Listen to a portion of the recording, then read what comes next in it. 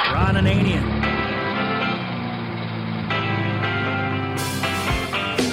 A blind man would see, A, here's the bubbles, here's the leak, and B, the tires are dry rotted and cracked deep in the treads and they need to be replaced, and they shouldn't have been sold on a certified used car anyway.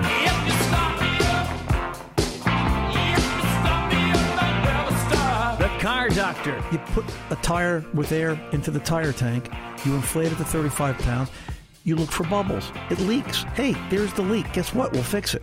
Boy, this isn't hard, and you'll get paid to do this. Welcome to the radio home of Ronananian, the Car Doctor. Since 1991, this is where car owners the world over turn to for their definitive opinion on automotive repair. If your mechanic's giving you a busy signal, pick up the phone and call in. The garage doors are open. But I am here to take your calls at 855-560-9900. And now...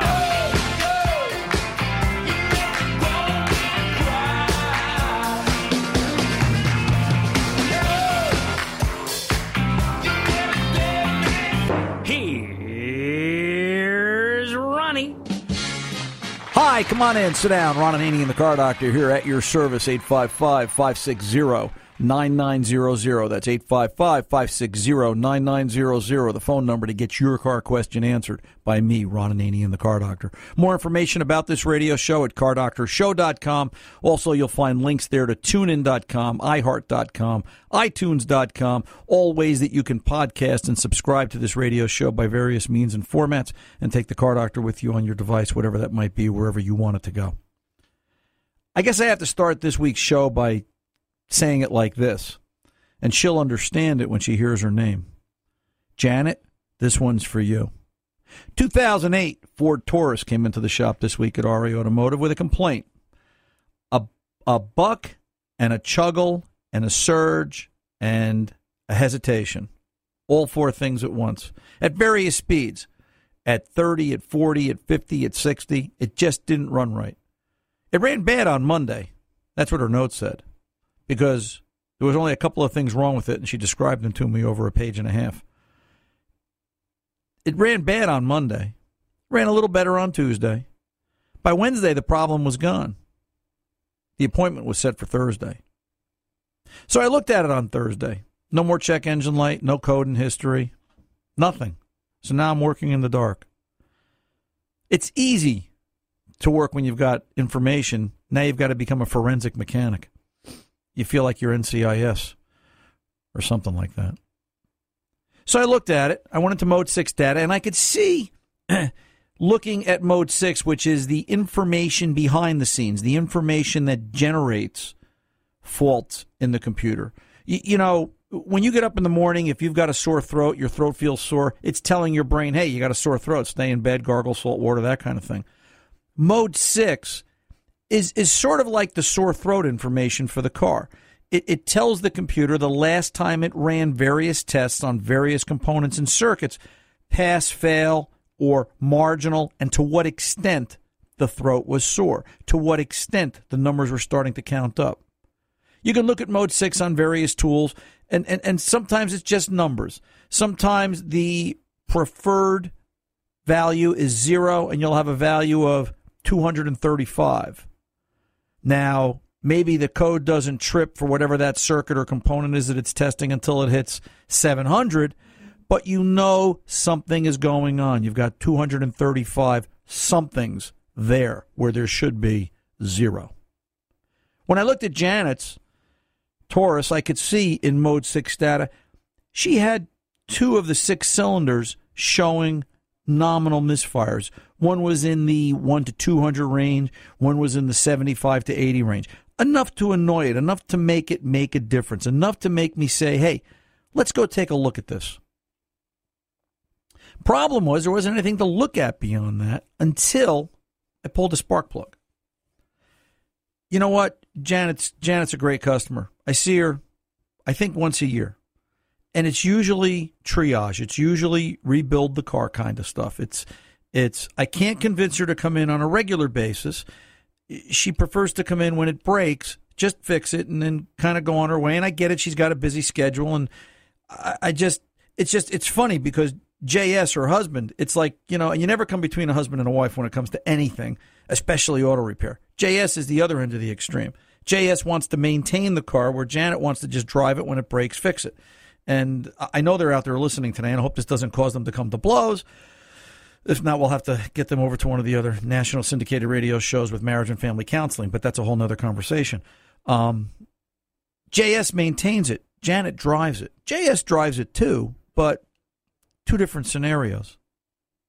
JS's Fusion, we talked about this about a year and a half ago, you and I, here on air, where he was driving along a major interstate and the car just dropped dead, pulled over to the side of the road, had it towed to the shop.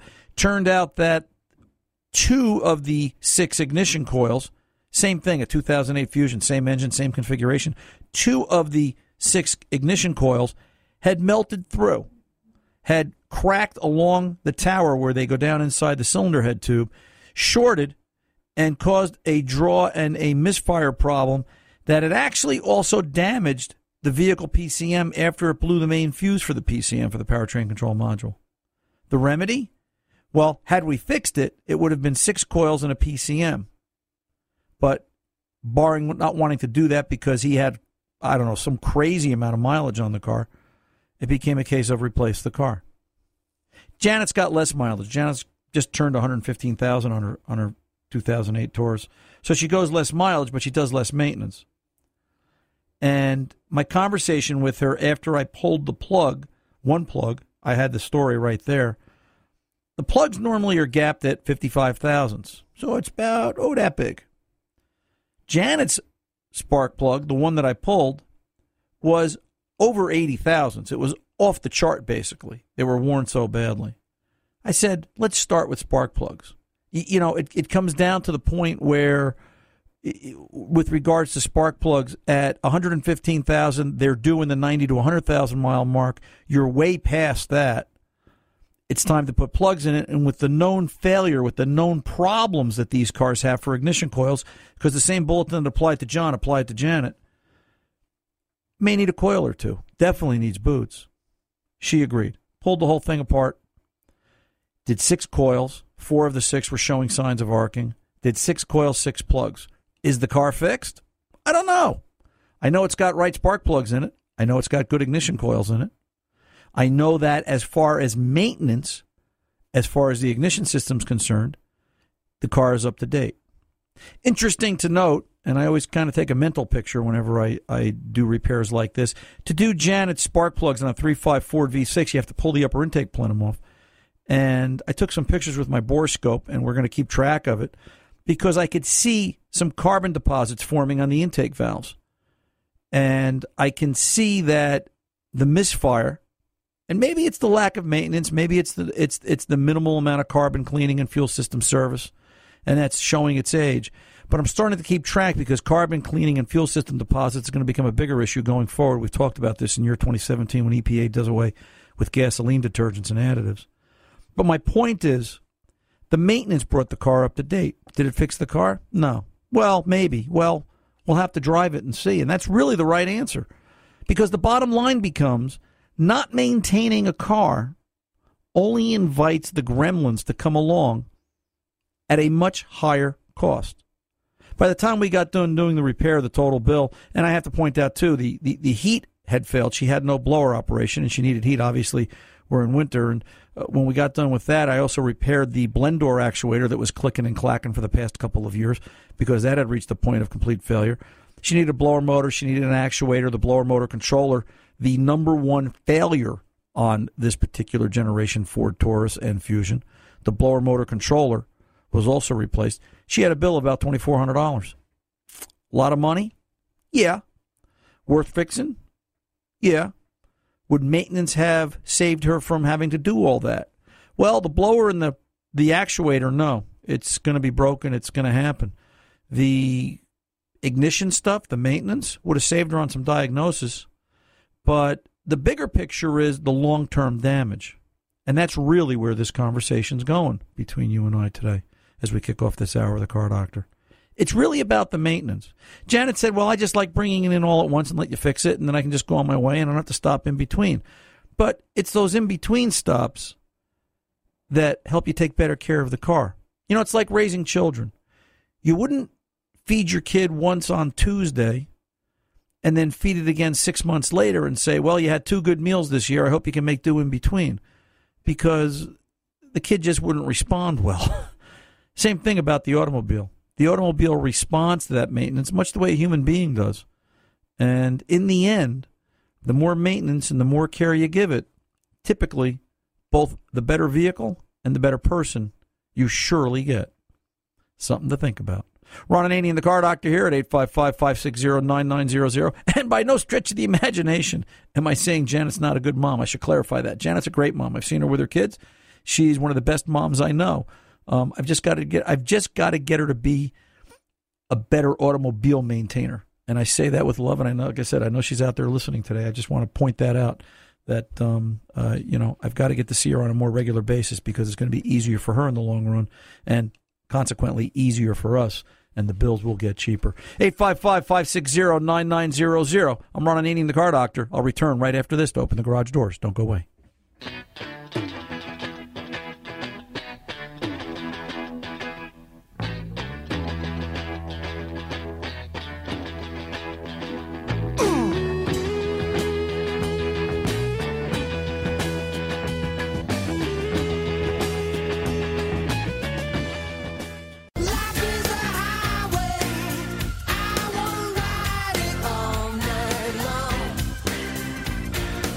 Hey, welcome back. Ron Ananian, the Car Doctor, 855-560-9900 is the Car Doctor 24/7 phone number. That's 855-560-9900. Call right now. We're live on the air. And if we're not live on the air, if you're getting this on delayed broadcast or podcast, 855-560-9900, there's a 24/7 messaging service. And the gentleman I'm about to talk to next will be glad to pick up the phone and call you back. If you leave a message, and we'll get you up here in queue for our next broadcast. What do you say there, FH? How was your week? My week was good. Yeah, you're looking good this week. Yeah, I look good every week. Are you? You always say that, and I always believe you because I love you. Are you all ready for? I keep meaning to ask you. Are we all ready for Saturday, March 19th, for the big deal? What's that? Oh, we didn't tell you? No. You didn't get the memo? No. We're going on remote. Oh, we're going on remote? Yeah, about a month. Yeah, where's that going to be? We're going down to the Meadowlands Exposition Center in Secaucus, New Jersey, for the AASP New Jersey 39th Annual Northeast Automotive Services Show at the Meadowlands Exposition Center, Secaucus. So, and the best part about that is? I guess I'll take you out to eat afterwards. There you go. So, can we send Harry on a remote from the remote? No, we can't do that. Darn. So we have to take care of Harry. We love Harry. Got to feed Chubby, you know. Got to feed Chubby. That's right. Yeah, that's right. Well, not Chubby anymore. Not Chubby anymore. Svelte. So anyway, but yeah, for everybody else, we'll be out there at the Northeast Automotive Services Show. That show runs Friday, March 18th through Sunday, March 20th at the Meadowlands Exposition Center. If you are an automotive professional and you want to see what's going on in your industry, that is the place to be. And we'll be down there doing a live broadcast on let's see, that's going to be Saturday the 19th. And we're looking forward to that live show time, 2 to 4 p.m. What do you got for me right here, Harry? George is on the phone. He's in Westchester County, New York. He's got a 93 Mazda, and he's smelling gas inside the car, which sounds like it could be a problem until you tell him about the charcoal canister. Okay. Is it Frank or George? Frank. It's Frank. I have Frank. I have Frank on the screen. Oops. So that's an oopsie. Okay. All right. Go have a seat, Harry. As long as we get a little information about this. Let's see, Frank. What can I do for you? Okay, it's a Mazda, and it's got about 150,000 miles, 93. And every once in a while, I get gas fumes. Sometimes it's so bad that I got to get out of the car. Okay. And it's inconsistent. It'll go for months, maybe, like a half a year. And then it'll be at different degrees. Sometimes it'll be real heavy. Sometimes it's real light. Now, is that charcoal canister, does that need to be replaced every so often? In theory, no. But we're dealing with something that's, let's do the math, 93, 2003, 2013. It's 25 years old. So, the canister's kind of saturated. But what I would also be thinking about is it's 25 years old, this 93 Mazda 929. What does the undercarriage look like? How much rust is there? What does the fuel tank look like? What does the fuel filler neck look like? And the area in and around it. It looks very very good. I'm under there occasionally, every 3 months. So the undercarriage, surprisingly, it looks amazing. Okay. Then, I like the idea of the canister because that's located down under in the back corner.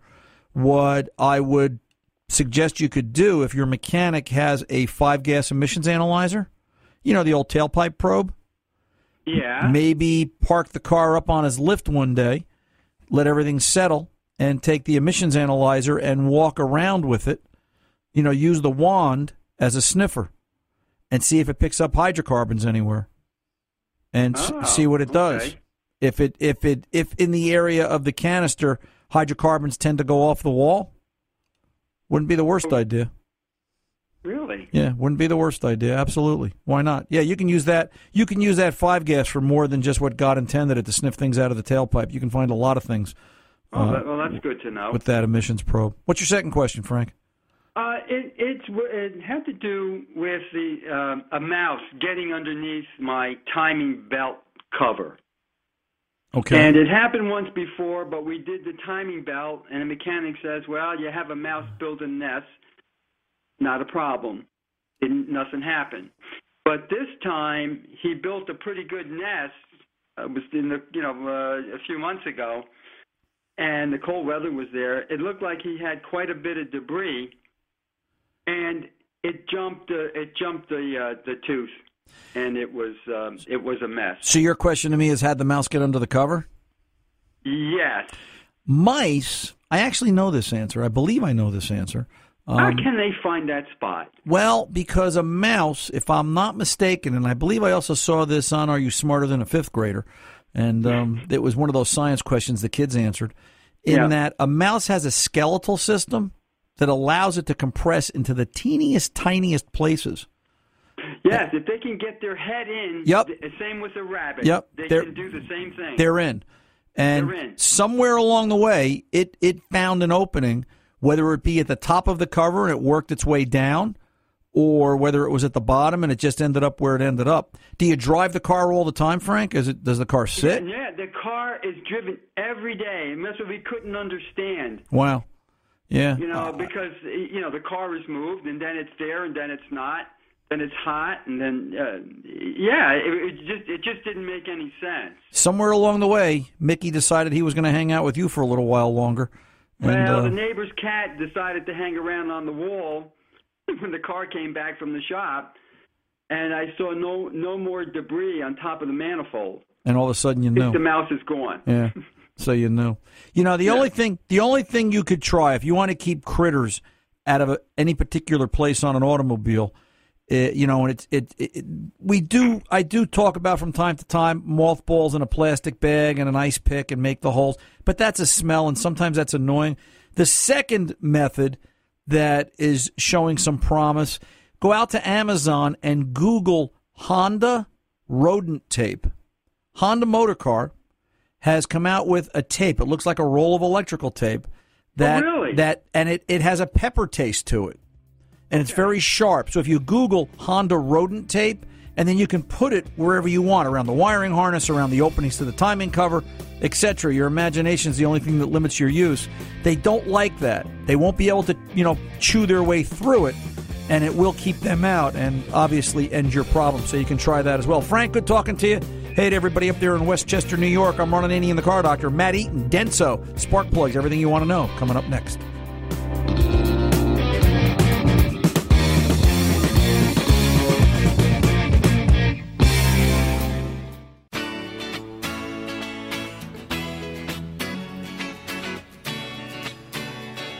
Hey, welcome back. Ron Ananian, the Car Doctor. We've been talking a lot lately about spark plugs, the hows and the whys and better performance and all the things that you can get from spark plugs. And we thought to help answer some of your questions that we're also getting back in kind, we would turn to the experts in this particular area, the folks from Denso. Once again, we're going to reach out to Matt Eaton. He is a product manager over at Denso, and we're glad to have him here with us today. Matt, welcome back, sir. Thanks. Glad to be here. Better performance for a spark plug, Matt. What are the keys for the listeners out there? What are some of the things they need to know? Well, the real key to better performance is to minimize the interference of the spark so it can grow unhindered. That's really the point, is to get things out of the way. The older style plugs have very bulky electrodes, and in some cases even multiple electrodes. That's not something you see on spark plugs these days. It's very well understood that is not a good configuration for a spark plug. So you mean... and these electrodes actually absorb the spark's energy and reduce combustion efficiency and performance. And so yeah, you don't want to have a whole lot of metal down there. Our Iridium TT uses a twin tip concept, which is unique, and it minimizes the interference of the spark because the iridium center electrode tip is only 0.4 millimeters, and that's the world's smallest electrode, by the way. And the ground is only 0.7 millimeters, so that needle-to-needle or twin-tip design is what makes it unique. So for people thinking that, you know, the skinny tip, so to speak, is fragile, it's what you're saying is less is more. It's we're taking away the size of the electrode, and we're able to, I guess, maybe concentrate the spark to a more exact location, and that creates a better combustion process. Fair statement? Yeah, that's a fair statement. I think there's a number of things at play. Obviously, the point is to reduce the amount of material, and that interference doesn't absorb the energy. But that density in iridium, because it's the densest metal on Earth, well, it's actually the second, but the point is for manufacturing purposes, it's the densest we can use. And that density makes it last longer, so you can make it smaller.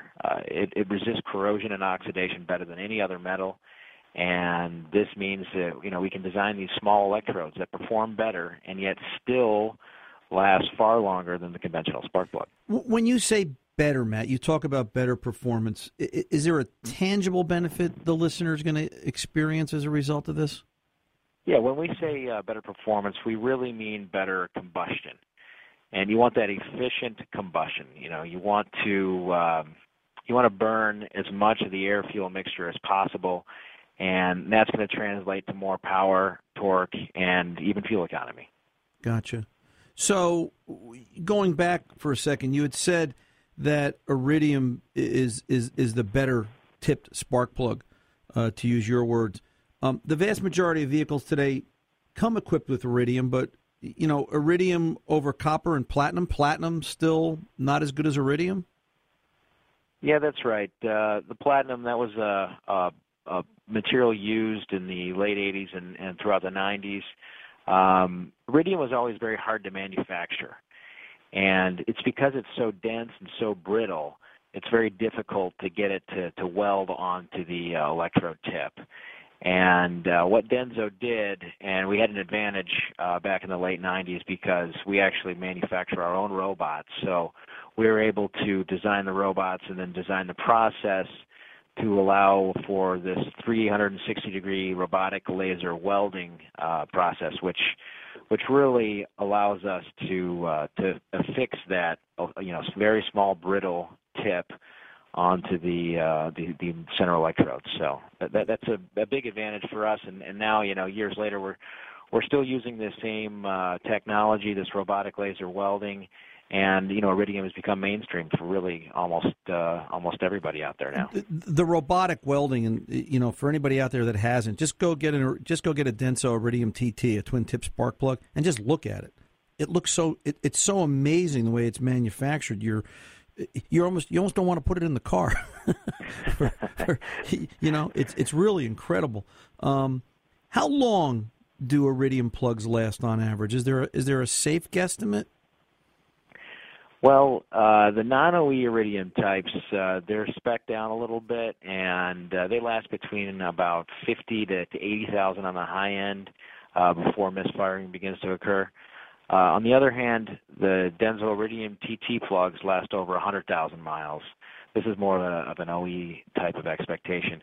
And this actually means you get consistently better performance from the beginning to the end of the plug's life. So it's really just consistent throughout the life of the plug. For those of you just tuning in, I'm Ron Ananian, the Car Doctor. We've got Matt Eaton from Denso. He's a product manager. We're talking spark plugs today. Matt, what about there's got to be a value proposition here. I mean, when it comes time to change your plugs, if you don't have iridiums, is it a good idea? Is it a good value to upgrade to iridium plugs?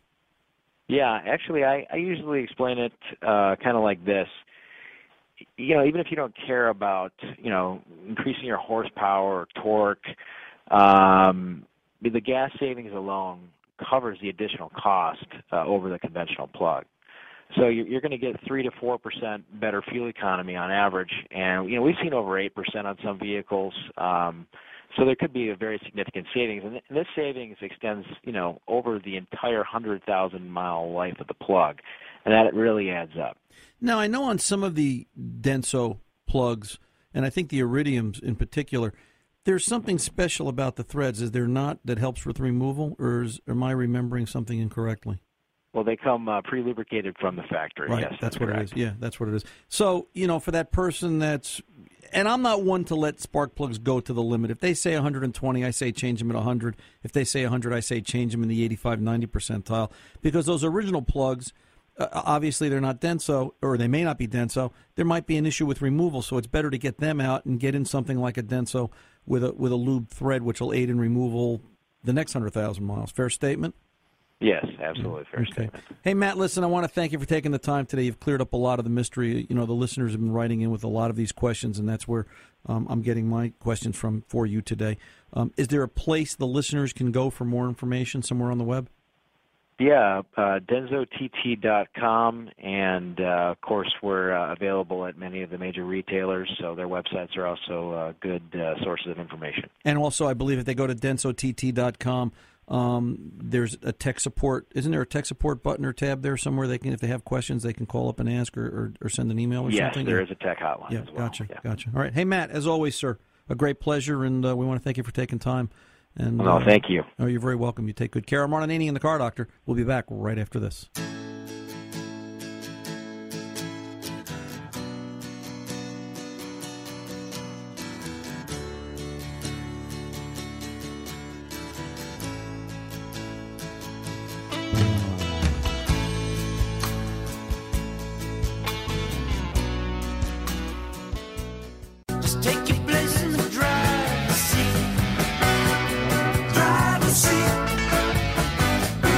Welcome back. Once again, I want to thank Matt Eaton and the folks over at Denso for taking the time to stop by today and talk to us about spark plugs. Always a pleasure, and we appreciate their products and efforts out in the shop. Denso makes a great product, absolutely. Let's get over back to the busy phone lines at 855-560-9900. Walt in Hawaii. Walter, you're on with the Car Doctor, sir. How can I help? Yeah, hi. I just received a gift of a 2003 Dodge van, or Chrysler van, I guess it is. Okay. And it's been sitting for 6 months. It was only started once during that period of time and moved about 30 feet. And I have kind of a two-part question. One is, what should I do before I start it? And the other one would be, what should I do after I get it started? Let me ask you this, Walt. How old is the oil change in the car? If you look, is there a sticker? Does it give you any indication of when it was changed last? Yes, it was changed about 7 months ago. Okay. Then, and it's been started once maybe in the last 3 months out of the 6 that it's sat? Well, with 4 months it was started, and it ran for maybe, 5 or 6 minutes to move it. The biggest thing, the biggest issue we're going to have is, number one, gasoline. Gasoline tends to lose its pop after, they tell us now, 45 to 60 days, gasoline tends to lose its fizzle. So it'll still work, and it should start the car, but it's not going to run as well. So, that's something to be mindful of. How full of a tank of fuel is it? Right now, it looks like about 3/4 of a tank. Okay, so you've got a little bit to do to run it and get it squared away and cleaned out. That's number one. Number two, I would be concerned about brakes and brake rotors. Let's face it, you're always near the water in Hawaii, and it's depending upon where it was parked and what the environment is. I'm sure there's some rust issues with the brake rotors and probably the brake drums. So you can't judge that until after you drive it. And I would tell you, first thing you've got to do is take it for a ride. And once you get it started, and how do the brakes feel? There's probably going to be some crunching going on, and a little bit of a roughness to the pedal and a little bit of a pulsation to the pedal. And you have to see how things smooth out. You may end up having to resurface, rotors or replacing rotors and, changing brake drums and things like that. But you can't make that determination until after you get it started. As far as just starting it, Walter, 3-4 months since its last start isn't that long. You can do this one of two ways. You could disable something so that it would just crank and not start. Maybe find a way, find the fuel pump fuse and disable it and crank it and just let it run till it builds up oil pressure. Truthfully, I'd just start it.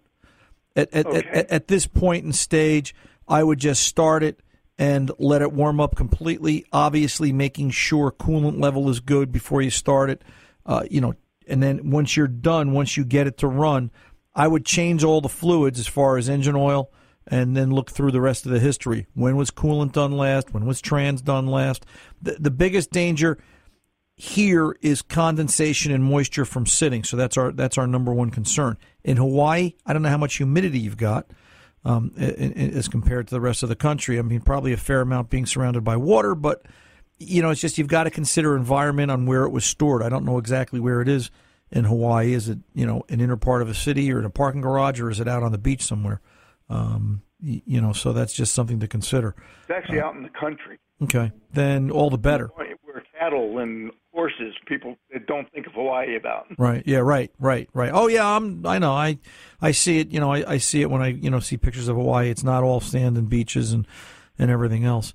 So I'm just concerned about fluids. Do you have any service history on the car? The only history I have is being told that it was well maintained. Okay. Well, yeah, and Walt, how many times a week I hear that, and you wonder what's the definition of well maintained. Exactly. So what's everybody's perspective? There's a couple of things I would do. Just let's baseline it and take care of it. How many miles are on it?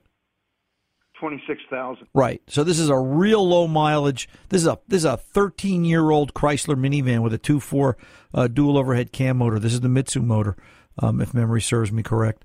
And what I would be doing is I would be thinking about, okay, it's mine. How am I going to maintain it? All right. Couple of things. I would do a carbon cleaning. All right. Easiest way is get out to fuelprocomplete.com, fuelprocomplete.com, and see how they do it with the Motormedic Fuel Pro Complete fuel system cleaner.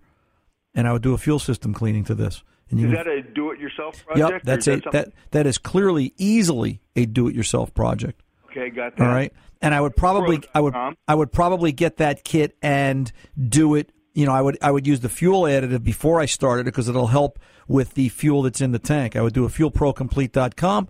Then I would run down to my local O'Reilly Auto Parts, grab myself a Wix oil filter, a Wix air filter, get some Pennzoil synthetic while I'm down there, make an oil change out of it, put an air filter in it. Now you've baselined it. You kind of know where you're at. Change the trans fluid. Maybe do a brake fluid flush. Then you can do your brake inspection. Check the tires. Check them for dry rot. Check tire pressure. You want to set those. But the number one most important thing is get it to run. Let it stabilize for a good 8 to 10 minutes. Bring its temperature up. Shut it off. Check coolant level once it cools down. Check your oil level. Take it for a ride. How do the brakes feel?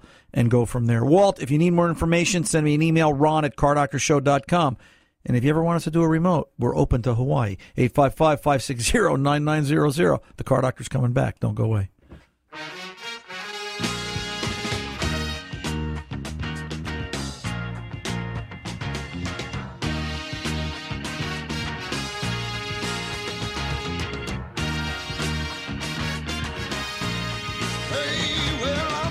Stranger in the black sedan, won't you hop inside my car?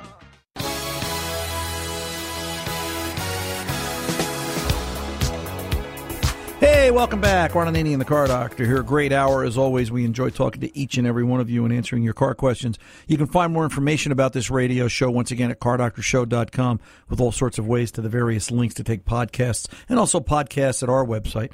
And you can do that and take us with you on any device that you wish, however you wish. Let me point out and remind you once again, the annual AASP New Jersey, the 39th annual AASP, the Automotive Trade Show, if you're an automotive professional, and you're going to be in the New York City area, get out to the Meadowlands Exposition Center the weekend of March 18th through Sunday, March 20th, and you'll find all sorts of things out there to gain industry knowledge and information on the latest procedures and processes to be part of this industry. Also, keep in mind the Car Doctor is going to be there. We're going to be there doing this radio show live, a live broadcast from the floor show of the Meadowlands Exposition Center in Secaucus, New Jersey. So we look forward to seeing all of our automotive professionals out there and saying hey and hanging out and answering questions and doing all kinds of the great stuff that we get to do here on radio. We enjoy talking to each and every one of you. We enjoy it more when we're out there live on remote.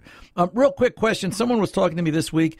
Spring's around the corner, and it seems like it's coming a lot faster, and they're talking about bringing out their collector car, and they were looking for car insurance. And one of the things they asked me was, what about appraised value or stated value? And, what sort of information is there on the subject? Get out to Grundy.com, and I thought I would answer it here on air because everybody's probably bringing out their collectible car right now this time of year, at least starting to think about it. We've got about 2 months to go. But you want to be sure, you want to think about, stated value. You want to think about what kind of coverage. You want to think about somebody that's, you don't want to have a problem when that collector car has an issue. Whether it be something that it breaks down on the road and you need road service to get picked up, or whether it gets scratched in the garage because a broom falls off the pegboard in the garage and, oops. You want somebody that's going to give the car complete coverage. And one last thing I said to the person, I'll say it to each and every one of you, is if you've got a collectible car and you're looking to take care of it, don't wait till the car is done. Once you start that restoration, you could be a year away. That car still has some value. Trust me. A 68 Camaro in restoration is worth quite a bit of money depending upon what you're doing to it. So you want to get out to Grundy.com, read more about collectible car insurance, and take care of your ride so it can take care of you, not to sound cliche. Hey, that about does it for this hour. I'm Ron Ananian, the Car Doctor, reminding you the mechanics aren't expensive. They're priceless.